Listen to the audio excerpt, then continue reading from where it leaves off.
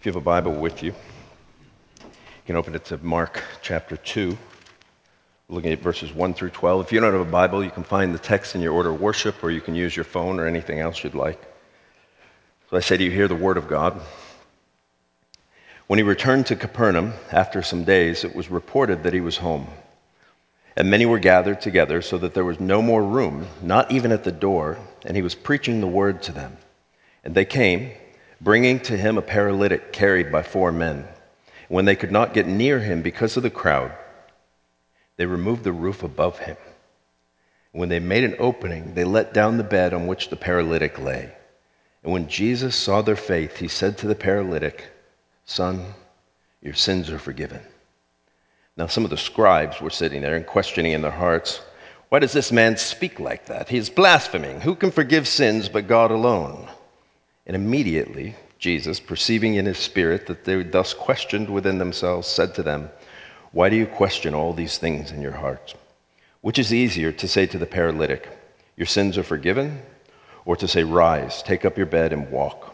But that you may know that the Son of Man has authority on earth to forgive sins," he said to the paralytic, "I say to you, rise, pick up your bed, and go home." And he rose and immediately picked up his bed and went out before them all, so that they were amazed and glorified God, saying, "We never saw anything like this." This is the word of the Lord. Let's pray. Father, I pray this morning that you would come and open the eyes of the blind and the ears of the deaf. I pray that you would heal the lame, and I pray that you would mend broken hearts. I pray that you would be in my head and in my thinking and in my heart and in my understanding and in my mouth and in my speaking. In Jesus' name we pray all these things. Amen. Amen. Well, we're part of the way into a series called Be Healed, that we're really focusing on the healing miracles of Jesus in the Gospel of Mark. And just to remind you, when we look at these healing miracles, we're not looking at them as a way, sort of technique so that we can get healing, for my bad knee or this or that. We're really looking at what these healings say about the person and work of Jesus. So often, most weeks, I start with a question. So I'm going to ask you a question this morning.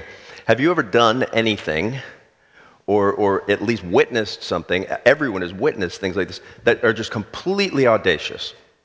I mean, just like, what do I mean by audacious? Basically, Ray, the definition of audacious is confident or arrogant with disregard for personal safety, conventional thought, or other restrictions. Shameless boldness. Have you ever acted with shameless boldness for anything?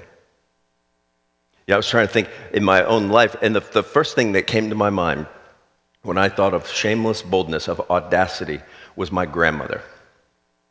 My grandmother was Serbian, and she raised me for most of my life. She was the kind of woman, I remember when I was young and had done something wrong, and she said, "Come here, boy," and I took off running, and she pulled off one of her flip-flops and took me out. I was like a dingo or something. I was down. And so I remember she determined that she was going to take me to the grand opening of Disney World in Orlando in 1972. And she did. Now that's only part of the story, because the other part of the story is she was determined that her boy, that's what she called me, boy, her boy was going to get a picture with every single Disney character there was. I asked my sister to send me some. Here's one of them. That was cute, wasn't I? The Vision Quest, though, wasn't Pluto or Goofy or Captain Hook or the Three Pigs. We got all those. The Vision Quest, the thing that she would not stop for, you can imagine, was Mickey. To go to the grand opening of Disney World and not get a picture with her grandson and Mickey. By the way, it's not coming. My sister couldn't find that one, but it's the only one I remember. Because I remember my grandmother dragging me around like a roaring lion, looking for someone to devour. At some point, she saw the tips of black ears, or at least that's what I saw, because I was only about 3 feet tall. And they were heading toward a door. Like, Disney has these doors where the characters can just disappear. And not from Mary Monsilovich, you don't. and she took off running. And just as they were about to close that door, she reached in and grabbed Mickey Mouse and pulled him out and said, "You wouldn't mind taking a picture with my boy, would you?" And she never let go, by the way. And so Mickey took a picture with me, and I believe my sister Amy, if I can find it, I'll show it to you someday. And we're just holding hands, right? We're just along for the ride. That's what I mean by audacious. Like, you're not going to be stopped, because the only way you're going to make something happen is by doing something that other people would deem to be crazy, or at least shameless, or at least bold. Most people aren't like that. Now, the great thing, this is one of my favorite passages in the gospel, because the word audacious, it's not mentioned, but it's all over this passage. Its fingerprints are all over. Every single thing about this passage just smacks of shameless boldness and shameless just audacity. So we're going to look at three things this morning when we consider this passage. Basically, we're going to consider the audacity of faith. We're going to consider the audacity of grace. And finally, we're going to consider the audacity of authority. So that's the audacity of faith, the audacity of grace, and the audacity of authority.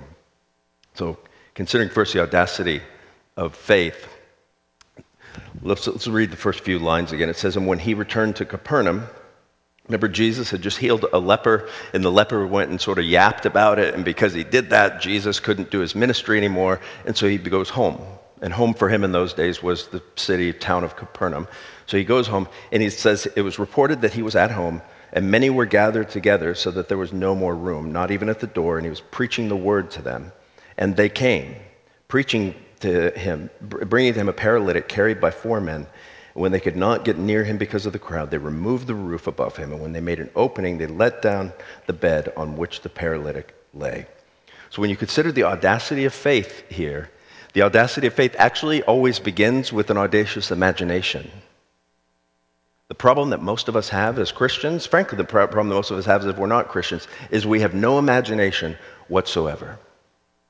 We can't imagine that God would want to do anything but leave me in the misery that I'm in right now. That's not what happens here. You have a guy who's a paralytic. We don't know exactly what his malady was, but we do know that he had 4 friends who had a pretty decent imagination. Or at least he had a great imagination, and they were easily persuadable. But they thought, we've probably tried everything to get our friend here healed. Let's call him Bob for this. Bob's been laying on this pallet forever. And is there anything else that can be done? Use your imagination. I heard that guy Jesus is back. Remember, he could heal anyone. He was healing people to the left and right, everything. So, well, do you think if we took him there that Jesus would heal him? I don't know. Let's try it. What do we have to lose? Right? Imagination, right? They're thinking, imagination. They get to the house, and it's just packed. And you can't even get to the door. Well, what now? Well, nice try. I guess we'll just go home. No. Can you use your imagination? Well, I wonder if there's any other way to get to Jesus. Well, in Palestine in those days, the roofs were made out of thatch. Think about the thought process that had to go through here. What do you think if we took the back stairs and got up on the roof and just started digging a big hole in the roof and lowered Bob down? That's crazy. That's audacious. Let's do it. What do we have to lose? You see, most of us, we tend to, at least in my experience, speaking of myself also, we just sort of plod our way through the Christian life. We just we plod our way, and we really don't use our imagination about anything. What would God do in my life if I stepped out in faith? What might God want me to do? How many of you have you ever thought about like maybe going on the mission field and then for like 2 seconds and then you're like, nah, maybe not? It's because our imaginations fail us over and over and over. So you need a big imagination if you're going to have big faith. I remember Randy Pope in Atlanta. He's the pastor of Perimeter Church. He would always say over and over, attempt something so great for God that it's doomed to fail unless God be in it. Well, this is sort of one of those things. Because guess what? Remember how we know about Peter, and Peter was probably a pretty big guy, and he's a fisherman. It's probably Peter's house. And they're getting ready to ruin his roof. right? Attempt something so great for God that it's doomed to fail and that Peter doesn't kill you after you do this. So they go up on the roof and they are exercising this sort of audacious faith. And so it says when they couldn't get near, they removed the roof above him, and when they had made an opening, they let down the bed on which the paralytic lay. Now this is interesting. So they're digging through the roof. In Luke's version of this passage, we learn that there are also scribes and Pharisees in the house. And as scribes and Pharisees, they have front row seats. So imagine the roof above, Jesus here, the scribes and Pharisees here, and suddenly dirt and thatch and everything starts falling through the roof. Guess who it's falling on? Jesus and the guys that didn't like to get dirty. And I can just imagine them going, what in the heck? And they're just going crazy. And Jesus sitting there with a big old smile. This is beautiful. These guys are digging a hole through the roof. That's audacious. And when they get there, what does Jesus do? You see, they exercise audacious faith. Audacious faith always takes action too, by the way. They couldn't just say, well, the place is too full and we can't get through the roof, so we'll just have faith that Jesus will heal the man from out here. Audacious faith takes action. And they take action, and they take action that disturbs the status quo. And what is the response to audacious faith? Well, the response in this passage, certainly, to audacious faith is audacious grace. Remember, audacious means shameless boldness. Notice what it says next. It says, when Jesus saw their faith, he said to the paralytic, son, your sins are forgiven. Now, some of the scribes were sitting there and questioning in their hearts, why does this man speak like that? He's blaspheming. Who can forgive sins but God alone? Now, think about this for a second. These men have just dug a hole in the roof of someone's home that is not theirs. They have lowered a paralyzed man down in front of Jesus. And on one hand, what would you expect Jesus to say in that moment?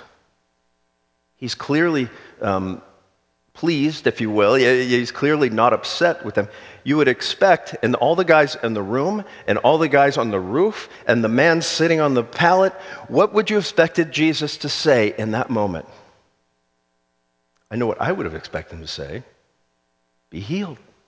You've exercised audacious faith. Be healed. Rise up and walk. And instead, he says what?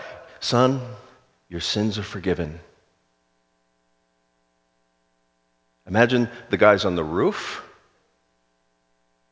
What? The guy on the pallet? He's stuck there because he can't move. He's paralyzed. This is awkward, right? We just ruined this guy's house and I can't move. And of course, the scribes and the Pharisees. It was awkward and it was audacious for everybody. You see, what the first thing Jesus did is he offered this man, he gave this man not what he wanted, but what he needed. Man wanted to be healed from his paralysis. What he needed was to be healed from his sins. And what makes grace so audacious is that grace always, only ever is offered to those who have nothing else to bring. You see, the definition of grace is unmerited favor. And the paralytic, by definition, he couldn't help himself. He couldn't heal himself. He couldn't do anything for himself. So in order for him to be healed, in order for anything to happen to him, it had to be done for him and to him. And Jesus says, my son, your sins are forgiven. The other reason grace is audacious is because grace says that you can't do anything to earn it. And that's why probably the Pharisees and the scribes are so upset.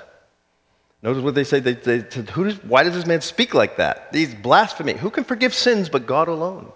They have spent their whole lives being good.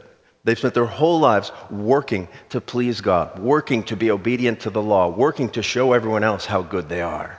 And in one fell swoop, Jesus tells a man who can't do anything for himself, your sins are forgiven. You're the one. And they ask a good question, but they don't have the right answer in mind. They say, who can forgive sins but God alone? There's actually two people that can forgive sins, right?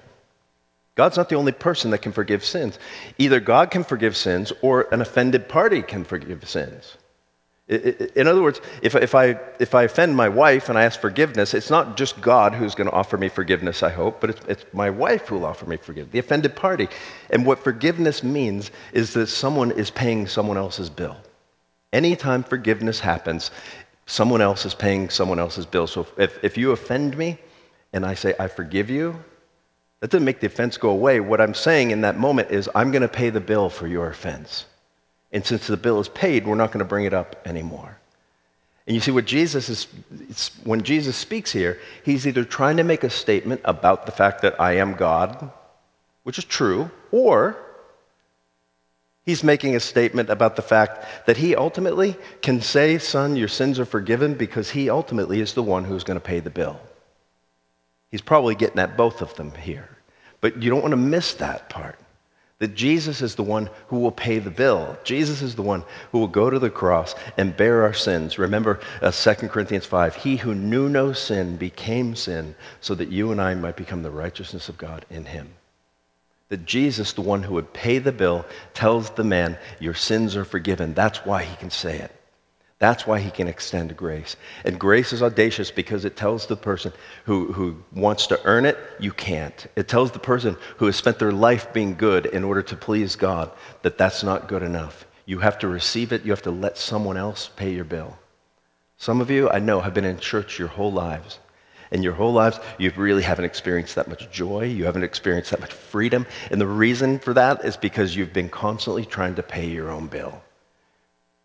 How about today we make a deal? Today be the day. If you've been in church your whole life, let today be the day you say, Jesus, I'm going to let you pay my bill. I've been here 20 years, 30 years, 40 years. Today, I'm going to let you pay the bill, and I'm going to stop. I'm going to quit trying to do that. See, grace is audacious because it tells the self-righteous person you can't earn it, but it's also audacious because it tells the person who thinks they don't deserve it that you can receive it. It tells the person, that, I can't tell you how many people I talk to and they say, Tom, if you knew what I've done, you knew how bad I was. And grace says this, I don't care. It doesn't matter how big, how deep, how wide your sins are, Jesus will cover it. He is willing to pay that bill. The question is, will you receive it? You see, so grace there's an audacity of faith here that always acts, but it's met with an audacity of grace. And the interesting thing here is grace really isn't that audacious unless there's authority to back it up. And that's sort of what they're asking here, the Pharisees. You see, at some level, it would be easy for anybody if these men lowered their friend through the roof. Let's say Jesus was just the average Joe, and he said, my son, your sins are forgiven. How would you know? There's nothing to see there. I mean, there's nothing attached to that. And Jesus hears them. He hears what's going on in their hearts even.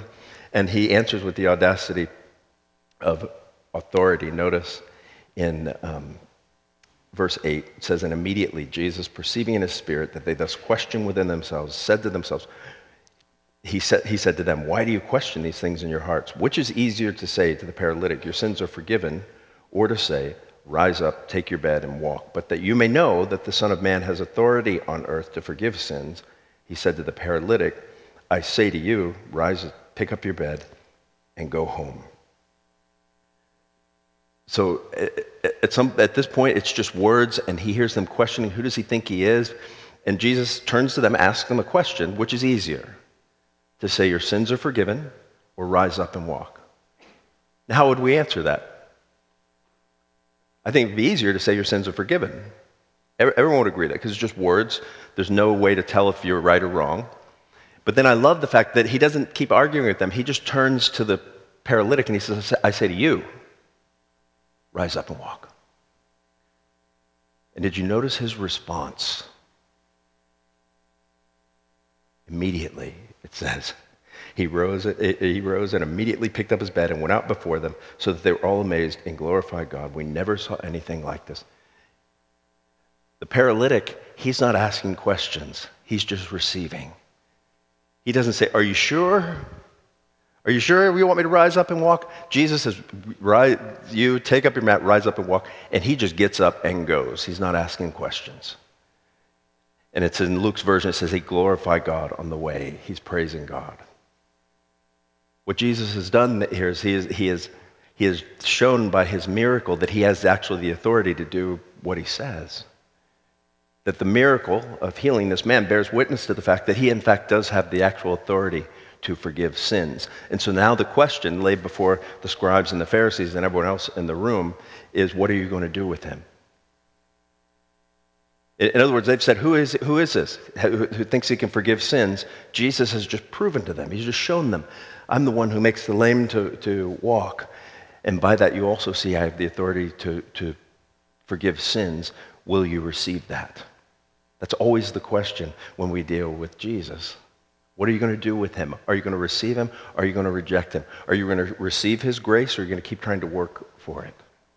I'll close with this story. It's one of my favorite stories. I know many of you have heard it before.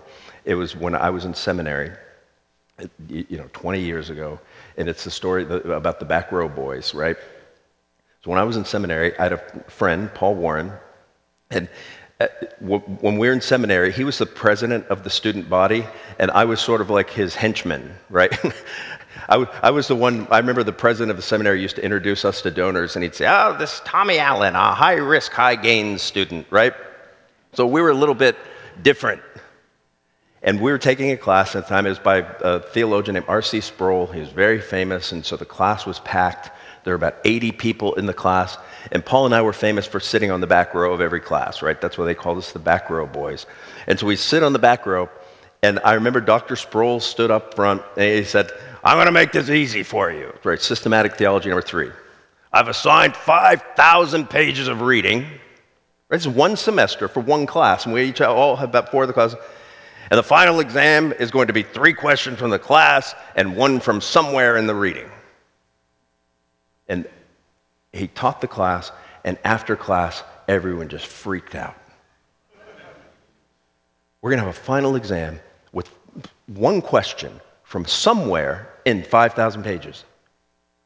And immediately, people in the class started splitting it up. Before 10 minutes was over, they had all 5,000 pages split up into 80 parts, and they started going around the room saying, okay, you have these pages, you have these pages, you have these pages, and you're supposed to read them and take notes and come and be ready to give the rest of the class your summary of them. And they got to the back row, and Paul and I in unison said, nah, we're good.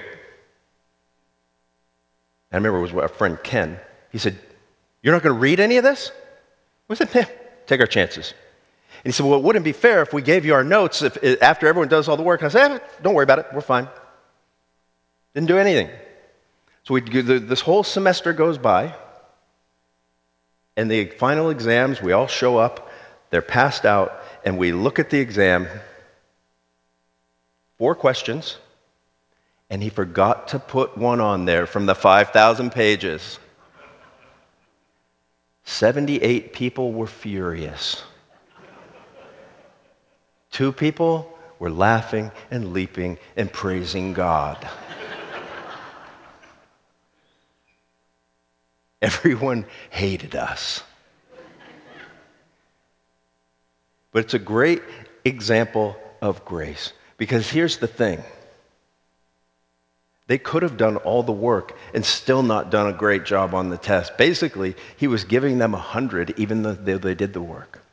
You see, whether you do the work or don't try to do the work, the question is, will you receive grace, and how are you going to respond to it? Some of us respond to grace by getting angry because we want to show God how good we are, how much we've done, what kind of good people we are. Don't do that. How will you respond to grace? I'm going to encourage you this morning, don't leave this place without at least considering whether or not you're willing to receive it. Whether or not you're willing to believe that Jesus has paid your bill. Whether or not you're willing to leave this place free of your sins by grace and grace alone. Let me pray for us. Father, I just pray that you would continue to open our eyes to grace. Those of us who preach grace need to know more about it. Those of us who've never experienced it, maybe from friends or from family or from the world, we can experience it from you, and I pray that this morning we would. In Christ's name we pray, amen and amen.